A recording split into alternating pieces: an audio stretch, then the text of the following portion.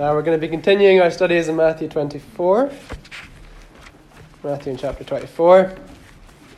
But as you're looking for that, I'm just going to read one verse from 1 Peter. This is found in 1 Peter chapter 3. I'm reading from verse 14. But even if you should suffer for righteousness' sake, you will be blessed. Have no fear of them, nor be troubled. But in your hearts honor Christ, the Lord is holy, always being prepared to make a defense to anyone who asks you for a reason for the hope that is in you. Yet do it with gentleness and respect. And it's really that part there, always being prepared to make a defense to anyone who asks you for a reason for the hope that is in you.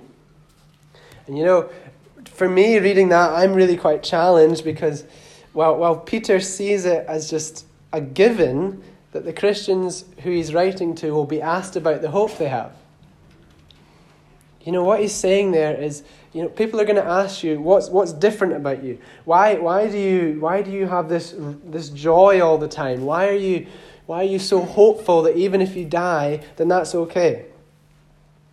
Peter's just expecting that the Christians who he's writing to will show this hope so much that everyone will notice it. And the reason I'm challenged by that is because, well, when was the last time someone asked me about the hope that was in me? And you know, I wonder if we are people who do we really live in the joy of this hope? The hope that we have in Christ is so incredible. It's a hope to be with God our Father. It's a hope to be restored to really what we were created to be in the presence of God. Eternal life. And it's a wonderful thing. And what we're going to see in our passage here is that Jesus calls us to look upon this hope. And to have heaven as your destination and to look towards it as this is where I am going and this is where I will spend eternity and this is what I strive towards in my life. You know, hope is like the train tracks that keeps the Christian on the straight road towards glory. It's so essential to a Christian's life. So if we read then in Matthew chapter 24, and we're reading from verse 32 this morning, and we'll continue to the end of the chapter. So Matthew 24 and verse 32. From the fig tree learn its lesson. As soon as its branch becomes tender and puts out its leaves, you know that summer is near. So also when you see all these things, you know that he is near at the very gates. Truly I say to you, this generation will not pass away until all these things take place. Heaven and earth will not pass away, heaven and earth will pass away, but my words will not pass away. Verse 36, but concerning that day and hour, no one knows. Not even the angels of heaven, nor the Son, but the Father only. For as were in the days of Noah, so will be the coming of the Son of Man. For as in those days before the flood, they were eating and drinking, marrying and giving in marriage, until the day when Noah entered the ark. And they were unaware until the flood came and swept them all away. So will be the coming of the Son of Man. Then 2 men will be in the field, one will be taken and one left. 2 women will be grinding at the mill, one will be taken and one left. Therefore stay awake, for you do not know on what day the Lord is coming. But know this, that if the master of the house had known in what part of the night the thief was coming, he would have stayed awake, and would not have let his house be broken into. Therefore you also must be ready, for the Son of Man is coming at an hour you do not expect. Who then is faithful and wise servant, whom his master set over his household to give them their food at the proper time? Blessed is that servant whom his master will find doing so when he comes. Truly I say to you, he will set him over all his possessions. But if that wicked servant says to himself, my master is delayed, and begins to beat his fellow servants and eats and drinks with drunkards, The master of that servant will come on a day when he does not expect him, and at an hour that he does not know, and will cut him in pieces and put him with the hypocrites. In that place there will be weeping and gnashing of teeth. Now let's pray. Our God and our Father, we thank you for your word. We thank you for the reality that every single part of it we read is true. Lord, we thank you that it is here for the very purpose of glorifying your name by instructing us on what we must be doing now. And we pray, Lord, that as we open it now, that you would speak to us through it, that you would speak through me by your Spirit, and that Christ's name would be glorified. That through this passage, Christ might be seen as the beautiful Saviour which he is. And in his name we pray. Amen. Now, really, this section of Scripture, it's if you like, the practical application of what we were looking at last week. I wasn't here last week, but we went through the first part. I know you went through the first part of Matthew 24, and that speaks about, well, what's going to happen at the end. And Jesus is called out his disciples to the Mount of Olives. It seems to be quite an intimate thing, and he's saying to them, look, this is exactly what's going to happen at the end of the age. Now, as we get to verse 32, and really from that onwards, it's now this is how you're meant to live in the light of these things, in the light that Christ is coming, in the light that there's going to be all these events taking place. I want you to live in this way. And as we look at verses 32 to 35, that first section there, it's actually quite a simple image, really. A lot of Jesus' parables are quite simple to understand. Some of them can be difficult sometimes, but I would say this one is fairly clear. From the fig tree, learn its lessons. What Jesus is saying is that, when you see that fig tree and you see, it says they're becoming tender and putting out its leaves, that's when you know that summer is near. When you see a tree blossoming in spring, you know that it's not winter, summer is coming. And so when we see these signs, when we see these events which Jesus has spoken of in the last part of the passage, when you see the things coming towards the end of the age, know that Christ is coming. He's saying when you see these wars, and when you see these rumors of wars, and when you see all these terrible things which seem to be happening in the world, know that these things have to take place so that Christ can come. How often we're just downhearted when we see these things, and we think there's really no solution for the world, and the world is always going to be in this terrible state. And I suppose that is partly true, for this world is fallen, but the whole purpose of these things is that we are heading towards an end point, a point where Christ will return, and there'll be a new heaven and a new earth. And that is a glorious hope for the Christian. And so really what Jesus is saying to his disciples here, he's saying, look, you need to be aware of these things. The coming of Christ is imminent, but that doesn't mean we should be startled by it. We should be ready every day that Christ could come today. Christ could come in the next 5 minutes before 12 o'clock. There is no reason why he couldn't. The whole meaning behind the word of imminent is that he is about to come. Because we don't know when Christ is coming, he is always, therefore, about to come. And so the Christian should be eagerly looking towards the coming of Christ, aware of these things, and every morning knowing that today could be the day where their Saviour returns. It says there in verse 34, truly I say to you, this generation will not pass away until all these things take place. Now this verse, there's a few different opinions on what this verse could mean. To me, from the study of it, I've concluded that it would be Israel, this generation that they're speaking about. He's saying, truly I say to you, Israel as a nation, as a people, will not pass away until all these things take place. And is that not a wonderful sign of the end? As the fig tree bears its fruit, so too we've seen in the last 100 years Israel coming back into its homeland.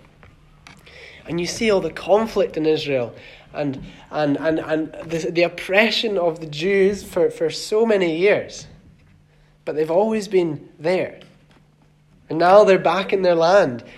And now I'm not about to stand here and list signs and say that definitely Christ is coming. I don't know, to be perfectly frank. But what I can say is that there seems to be signs that Christ is coming soon. And so Israel, getting back into its homeland, and Israel has a huge part in the end times unfolding. It has a huge part in Revelation. And so, as the Christians, we look at these things, and it's not our role, I believe, to speculate and say, well, Christ is coming at such and such a date. We don't know, but we need to look at these things and be aware that Christ could come now. But we also need to be aware that Christ could come in 100 years, and they're both important to remember, and the Christian has to have both, I feel. But we also need to know that Christ could come today. Now, as we move into the next section, but no one knows that day or an hour is what my Bible gives a heading of. So from verse 36, Christ is now moving on to the second question that the disciples have asked. If you remember back in verse 3, the disciples asked two questions. The first one being, when will these things be? And the second one being, what will be the sign of your coming? Now really, up to this point, Christ has answered the second question. But now he's going back to the first, and he says, but concerning, this is verse 36, but concerning that day and hour, no one knows, not even the angels in heaven, nor the Son, but the Father only. No one knows the day of Christ's return. Now, I wonder if you've ever asked yourself, well, why? Why did Jesus not tell us when he was going to come? Well, why did God not reveal to Jesus, and then Jesus could have told his disciples, I'll come at such and such a time, so be ready for that? Well, I believe that it's, again, this whole idea of the imminence of Christ's return. For surely a life knowing that Christ could return at any point is a life which is going to be far more fruitful for God. You know, we live as Christians today in the reality that this day could be what Christ comes. It could be this very hour which Christ returns, and so this spurs us on to living a life for the glory of God. And we'll come on to this later. But really, it's a theme which is seen throughout this section of Jesus' teaching. It's very much that Jesus has got his main point of, be ready for my coming, look towards it. And then all these parables and images kind of work around that to then really push the point in the middle. So we're told no one knows the day or the hour. But that's a good thing. It is a good thing. And it should spur us on to be looking for the coming of Christ and to know that it could be today. And then it's an interesting passage from verses 37 about Noah. It says there, for as were in the days of Noah, so will be the coming of the Son of Man. For as in those days before the flood, they were eating and drinking, marrying and giving in marriage, until the day when Noah entered the ark. And they were unaware until the flood came and swept them all away. So will be the coming of the Son of Man. Now, I'm sure we all know the story of Noah. Mr. Noah built an ark. The people thought it was such a lark. It's this man Noah, Genesis 6 and 7, you can read of it, and he builds this ark as commanded by God, for God is regretting that he made the earth. It's a terrible state that humanity is in at this point, where they're in such sin that God actually regrets creating man. But again, out of God's grace, he makes this people, 8 people, Noah and his family, to be who will carry on humanity. And he says, build this ark, and then you're going to go into this ark, and he's going to flood the earth, And that's what he did. But the significance that Jesus takes out of this here is that they were eating and drinking, marrying and giving in marriage. Now, none of these things are necessarily bad, are they? They're all just their life, really. And I think I would be persuaded that the point that Jesus is trying to make, and he has made, is that they had no thought that God would judge the earth. The multitudes on earth at that time, they thought, this is fantastic, we can do this and this and this, and we're loving life, and it's so wonderful. No way God's going to judge. They had no belief that there was actually a God who could possibly flood the earth. And so they didn't get on the ark. And, I wonder, and it's a terrifying thought, but I wonder if there were those who would be scratching on the door of the ark, if it were.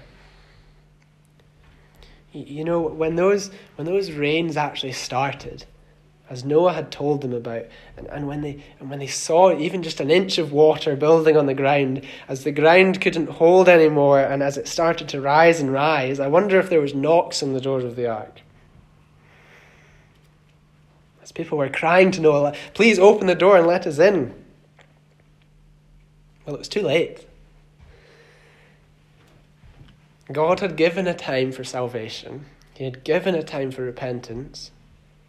But God is also a God of justice, and so he has a time for judgment. These are serious things. And the picture of Noah's day is a picture for what will happen at the end of this age. There is coming a time where Christ will return. And after Christ returns, and after people are taken up to be judged, I'm sure there will be many people at that point who will try to repent and wishing that they repented. It's a terrifying thought. But the truth is that at that point it's too late. That what we do on our lives now, in the 70, 80, 90, 100 years that we have on earth, have significance for eternity. And this decision, this seemingly small decision that we make now, whether we accept Christ as our Saviour or just go out that door and carry on with our lives, could have impacts for where we are for eternity. That's why it's the most important thing which we could ever do. But I think there's an application for the Christian as well here, because you see these people and they're eating and drinking and marrying and giving in marriage, and they got caught up in these things. They were content in these things. And Jesus is saying to his disciples, he's saying, I want you to be looking for my coming. I want you to be hoping for it. Don't just be settled on this earth. We are citizens of heaven. If we have trusted in Christ for salvation, we are citizens of heaven. This earth is not our home. We are just passing through. And so we must have that perspective amongst us. We must remember this, and we must live knowing that really the time I have on earth should all be for eternity's sake. Now, I was reading a book when we were away, John Piper, Don't Waste Your Life, and I was really challenged by it, especially at this section. Oh, how many lives are wasted by people who believe that the Christian life means simply avoiding badness and providing for their family. So there is no adultery, no stealing, no killing, no fraud, just lots of hard work during the day and lots of TV and PG-13 films in the evening. With lots of fun stuff at the weekends woven around church. And I was challenged by that, because if we actually grasped eternity, if we actually understood the scale of this and the fact that our life now is just so short in comparison to eternity, and everything I do now will have some sort of effect on eternity, why am I living the life I am now? Why am I choosing to watch TV rather than glorifying God in the way I should? Why in my spare time do I find it so difficult to come and spend an hour or more than that in prayer? Surely if we understood eternity, that would just be normal. Someone once said that they pray that God would print eternity on their very eyeballs. And if we could live in this as a Christian, if we could live knowing that we have eternity set before us with Christ and that this earth is so insignificant compared to that, how different would our lives be? We must have our eyes fixed on this hope. We must be spurred on. We must long for it. Our very souls must desire at it so much so that our lives then just naturally accord to the will of God. This hope is that we are made new, and we are with God. Really, that's the ultimate hope of the Christian, that we are with God. Yes, we're in heaven, but is that not just to be with God? This is what we hope in. For we were once with God as men, and then obviously Adam sinned, and now we are separated from God, but we are restored to God judicially through Christ. But one day we will be physically and actually restored into the very presence of God. What a wonderful hope that is. What an amazing thing this is. And it's times like this when we actually reflect on this that we think, why am I living the life I am? Why do I waste this time? Why do I not use this time on earth for the sake of eternity? And so how do we long for heaven? How do we make it our very thrill of our soul, the drive of our life, that every day we might live and people might see us and ask us about the hope that's within us? I think it's quite simple, really, and it's a challenge to me as well. It's to pray and to read our Bibles. It seems to always come back to this in Scripture. You have these big callings, but yet it always just comes back to these simple things. Meditate on heaven. Read about it. Pray to God about it. Meditate on the glory of what is set before you.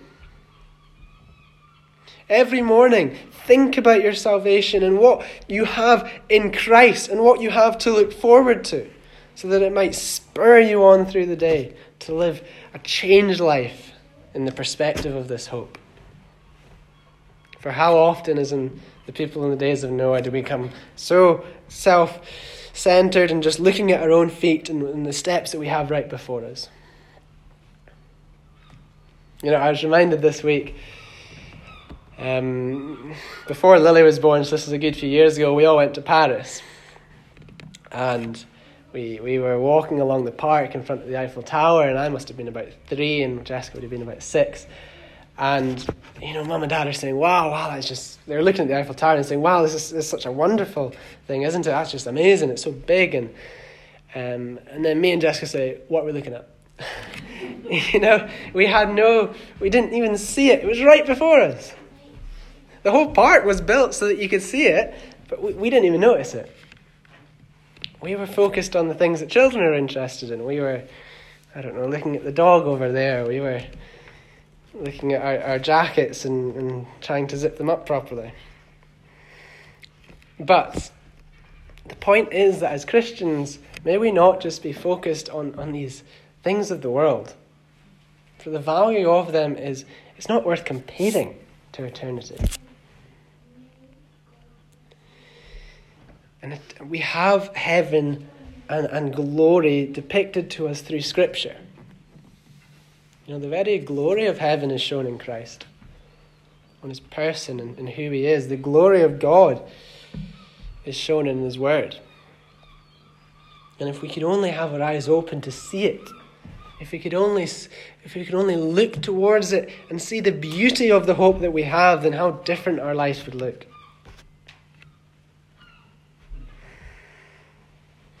We need to be people who long for heaven.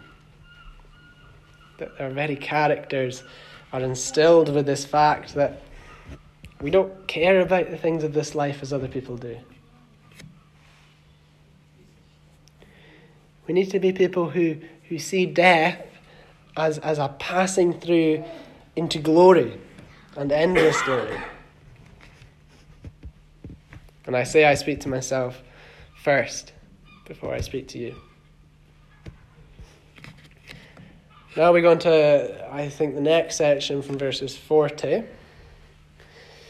Then 2 men will be in the field, one will be taken and one left.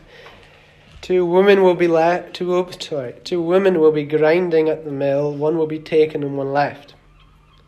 Therefore, stay awake, for you do not know on what day your Lord is coming.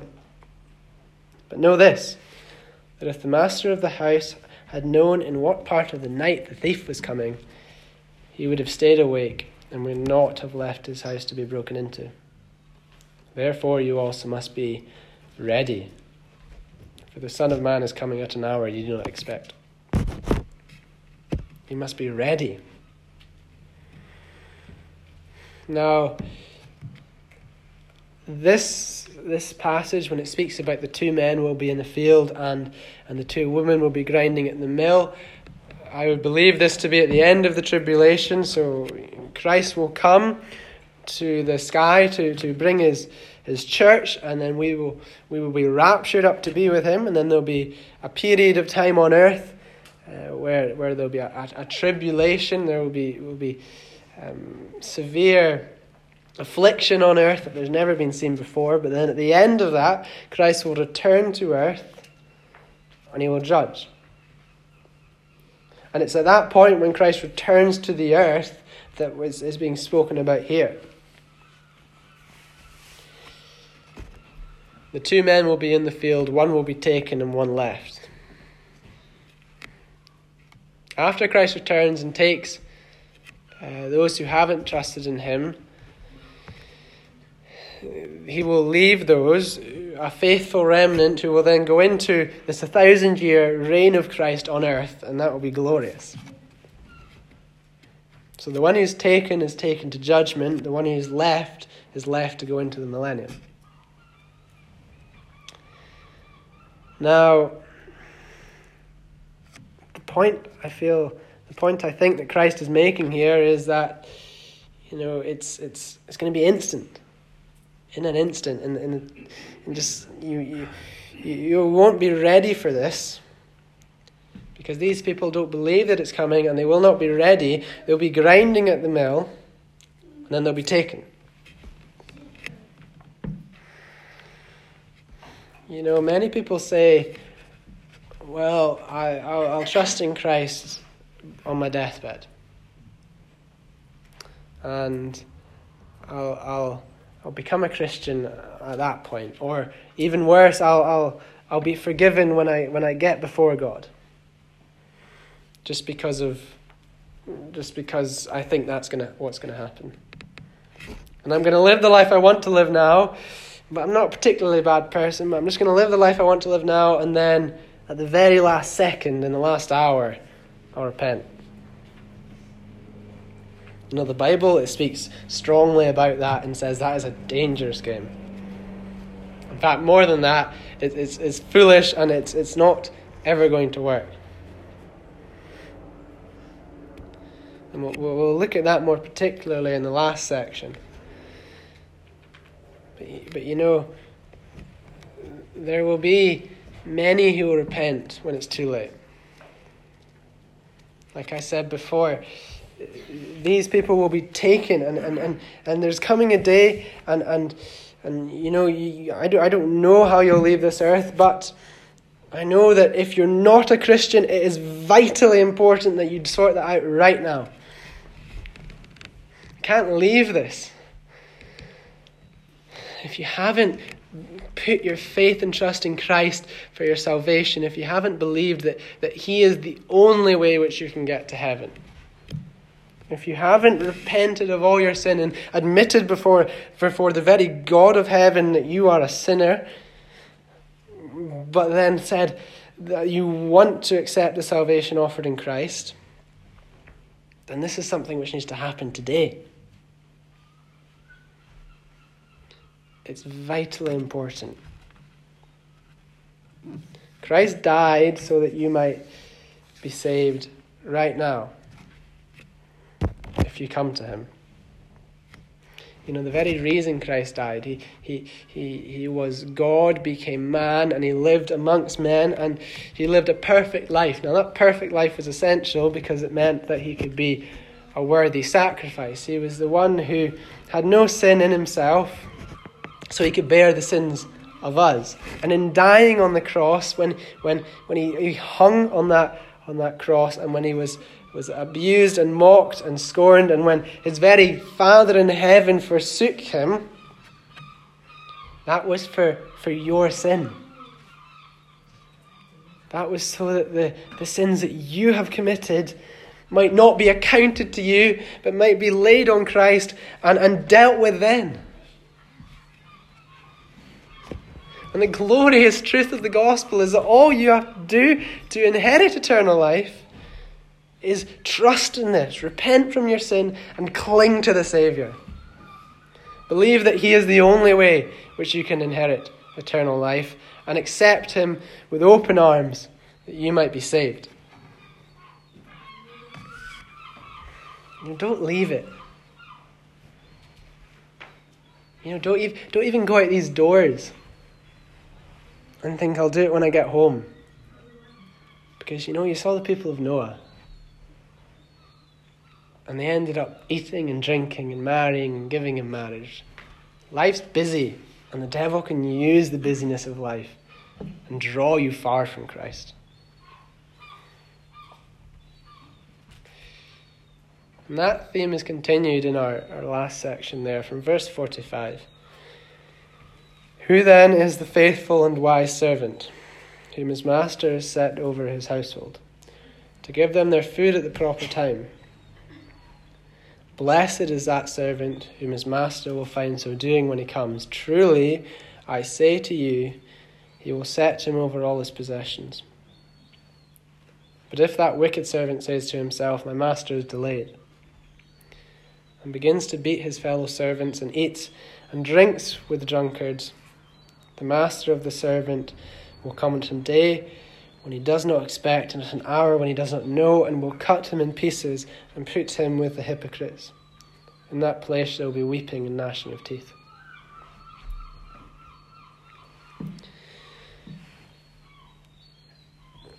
This is quite a solemn section of the text. It ends with a very somber message. But it's a parable again, and it's speaking about the Christians in the church, but then also a non-Christian.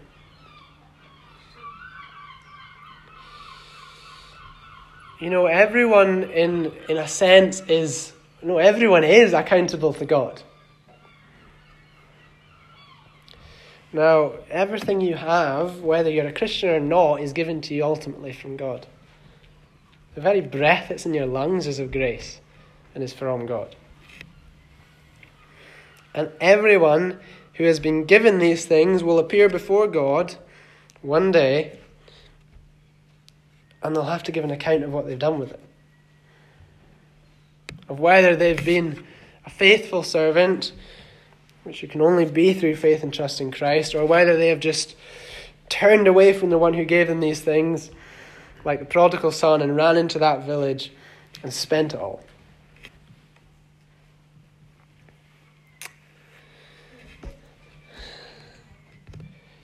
It's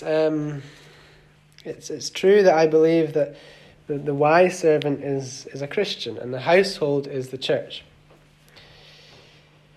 And God has set this wise servant over his household. The master of the house has set him over his household so that he might give them their food at the proper time. And I think it's interesting that the one thing that Jesus uses here, he could have put in and spoken about a multitude of ways that we glorify God and we serve God, but the way he chose was by loving the church. And surely this is such an important part of us glorifying God. But the point that's being made here is that that servant continued in the work. That servant didn't know when his master was returning, but he knew that he was going to return, and so he carried again and again, and he went on in service, so that whenever his master returned, he'd be found serving his household. And he was blessed. Truly I say to you, he will set him over all his possessions. Now again, this is part of the hope that we have. As Christians, when you put your faith and trust in Christ, when you're redeemed through his blood, when you're made perfect and his righteousness is imputed to you, you are guaranteed a place in the millennial kingdom. But not just a place. The Bible says we will be made kings and priests with God. We will be given responsibilities and we will be given rulings to govern over God's creation. And you saw that in the Garden of Eden, and Adam was given to look after God's creation. But, that's going to happen in an even more glorious sense with the church in that day. And this is a wonderful thing. But, verse 48, but if that wicked servant says to himself, my master is delayed. Now, I think this is an interesting parable, because it's not that the servant says, my master's never coming back. And in some sense, this servant knows that, my master is going to return, but he thinks he has some amount of time. And because of that, he rests on that, and he thinks, I'm just going to live how I want. And then, when my master returns, then I'll sort out my act. And he'll come back, and I'll see him. I'll hear the door, and I'll put on my tie, and it'll all be fine. It's the same. It's the same that we've been speaking about. People who think that they'll turn to Christ on their deathbed. At the last moment, later on in life, I'll become a Christian. It's this wicked servant. He in some sense, he knows that his master is going to return. And these people, they know that God is real, and in their heart of hearts, they really know that they should be trusting in Christ, but they don't want to. They don't want to sacrifice their lives. They don't want to have to live a life like a Christian would live. They enjoy the things of life which they're doing, and they don't want to sacrifice that for Christ. Yes, I'll accept the ticket at the end of my life, but I don't want to live like that.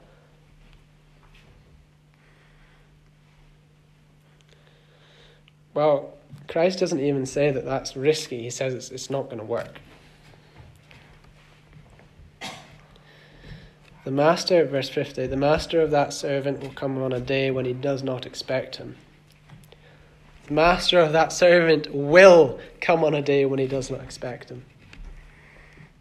These people who know the truth of the gospel and who have been convicted by it and know that it's true, but then still choose not to believe,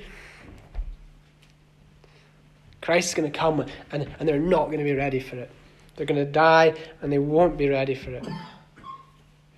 I don't know exactly how this is going to work. I can't say. But the truth is that for us, we need to repent today. And it's the same point that Jesus is making again and again. Because, the result for the wicked servant is horrific. Verse 51.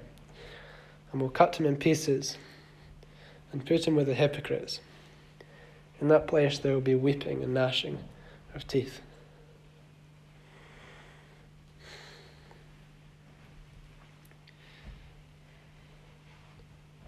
This is a warning that Christ gives to those who haven't put their faith and trust in Christ when they've heard the gospel.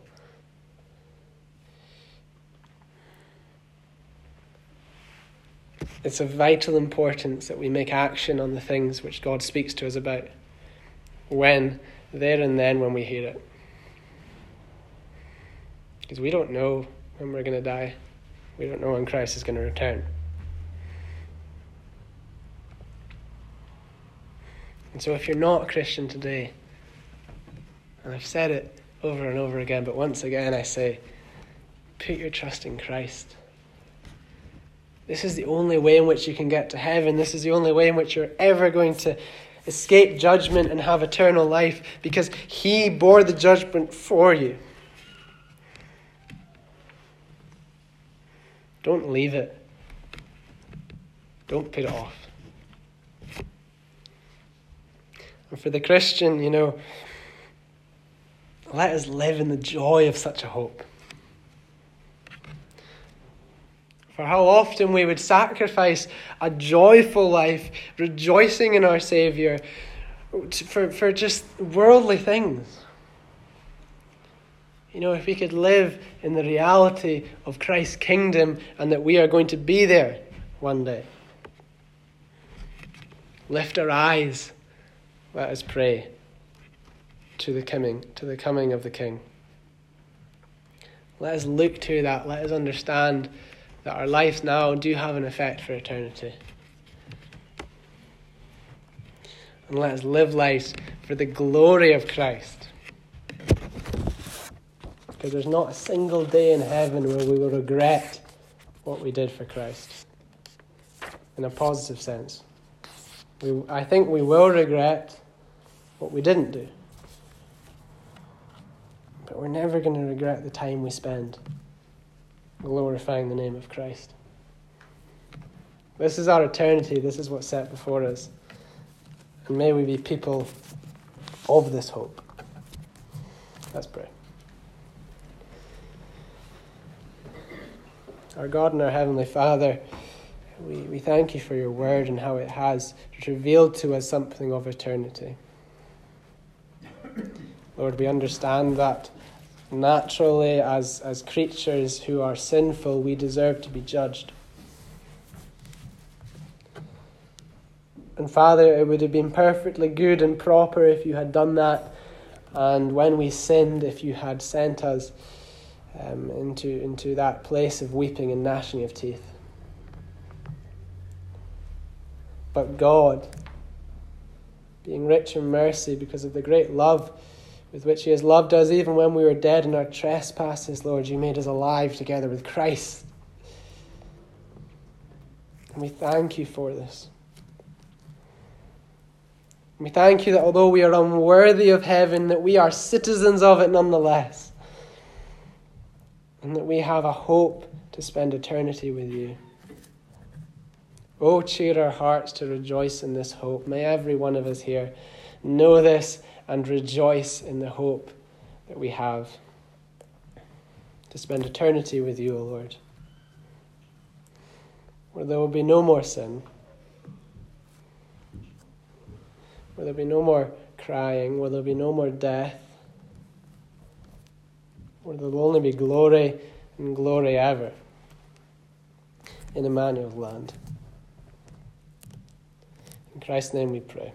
Amen.